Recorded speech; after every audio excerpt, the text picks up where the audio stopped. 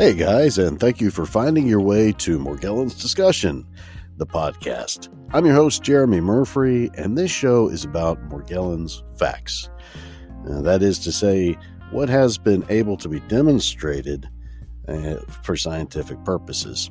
So, if you hear me saying something about Morgellons disease on this show, it's got to be coming from the scientific world. It has been published in a prestigious journal, and the science, the experiments that went into producing that data are repeatable. So if you're looking for factual information about the Morgellons disease condition, welcome to our show.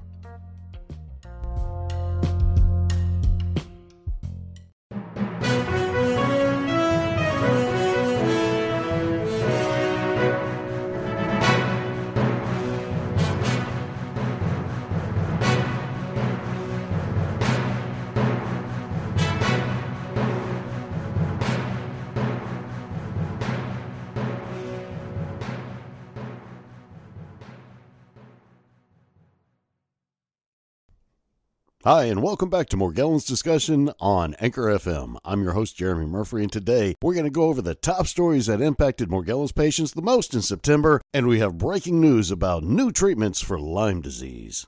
But first, a word from our sponsor. September was a great month for Morgellons patients with a lot of breaking news stories coming out, including 3 new peer-reviewed studies, and a key Morgellons petition reaches 1 million signatures. But first, we have this breaking alert.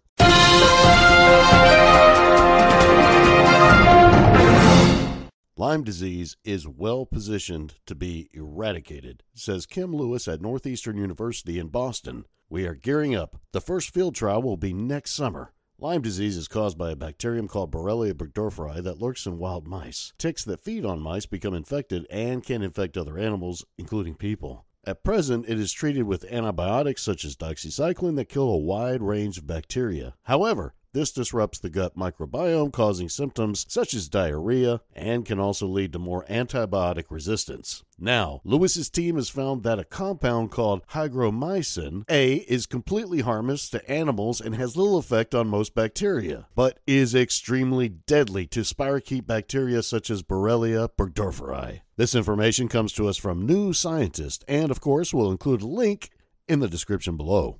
Well, that's exciting news. A brand new treatment for Morgellons patients that is an antibiotic but doesn't screw up the gut microbiome. We'll have to keep an eye on that. Next up, there were 3 new Morgellons peer-reviewed studies published last month, including this one in the Asian Journal of Research in Dermatological Science. The association between Piscine mycobacteriosis and Morgellons disease literature review. So what this paper looks to do in particular is see if there is any evidence that would associate Piscine mycobacteriosis, also known as fish tuberculosis, with Morgellons disease, the skin condition. However, as this research points out, there is no clear example of an association, and there's neither a clear example of a dissociation either, or what would be known as a negative association. Still, this paper does a service by including the contemporary research which demonstrates Morgellons is a condition associated with an infectious process into a prestigious journal that medical professionals well regard. Additionally, 2 studies hit the Asian Journal of Applied Science and Engineering last month, including the association of spirochetes and Lyme disease with Morgellons disease. This paper reviews all of the contemporary research that has come to light which demonstrates an infectious process with the Morgellons skin condition.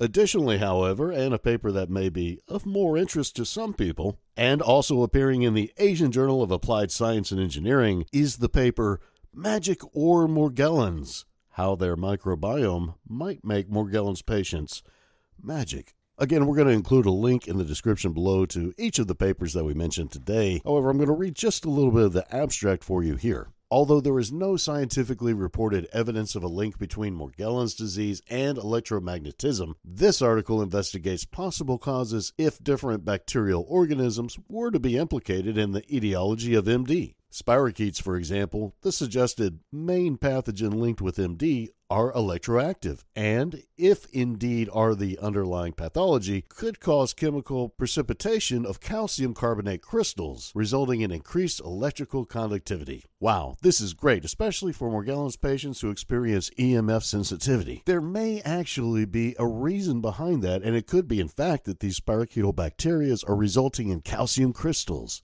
We'll have to keep an eye on this for future research, and of course the link is in the description below. Turning our attention to national news, U.S. Congressman Chris Smith, representing New Jersey's 4th District, introduced an amendment to the defense budget, as he has done 2 years previously. House passes Smith's amendment to probe whether Defense Department weaponized ticks with Lyme disease. So previously these amendments have been shot down because the excuse has been made that the government didn't create Lyme disease. Well, this time it's different. We're trying to find out if Lyme disease was injected into ticks, which of course would be a different story than if the government invented Lyme disease. In the spirit of transparency and accountability, my amendment directs the Government Accountability Office, GAO, to probe whether the Department of Defense ever weaponized ticks with Lyme disease or any other dangerous pathogen, said Representative Smith, the founding co-chair of the House Lyme Disease Caucus. Americans deserve the truth, Smith said. And we do. We need to know if this Lyme epidemic is really a result of this weaponization by injecting the Lyme spirochete into the guts of these ticks. You know, previously we found examples millions of years old that show that Borrelia can infect the guts of mosquitoes. But to the best of my knowledge, we haven't ever found a specimen millions of years old that demonstrates that it was ever in ticks.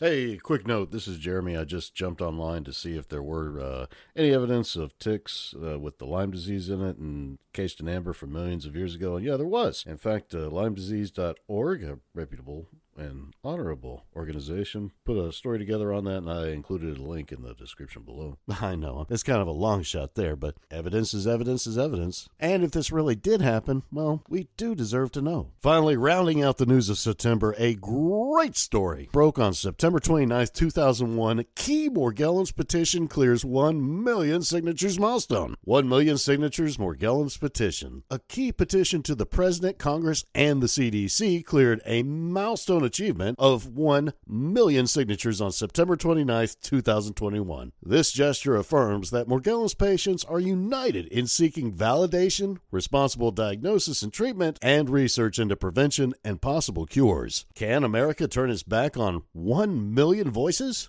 I guess that remains to be seen. Hey, I want to give a shout out to everybody who's been so supportive recently, particularly in light of what I'm standing up for, which is to get Morgellons patients out from behind the groups and to be able to independently present the science about the association with an infectious process and this rare skin condition. We are working on a new Morgellons movement and reviewing software which will help enable advocates to be able to pick up themselves and move towards actions which will result in better care for Morgellons patients all around. I definitely also want to thank everybody who's been joining me on my YouTube channel, and for those who want to participate on that YouTube channel, feel free to reach out to me if you have any ideas about interviews or sharing your images of Morgellons, and we'll definitely do the best we can to facilitate that media exposure. People deserve to know what Morgellons really is, and that's what we're trying to accomplish, getting general recognition so people can go, oh, Morgellons isn't the alien chemtrail demon Illuminati nuclear submarine that everybody made it out to be. It's just a skin condition. What do you guys think? Let me know. Leave a comment down below. I can't go anywhere without mentioning my friend and colleague, Crystal Clear, of More Morgellons. If you're not listening to that show, stop what you're doing and go check her out. And when you go check her out, tell her I told you so. All right, you guys have a great week, and we will see you soon. And if you're still around afterwards, check out this tune. See ya!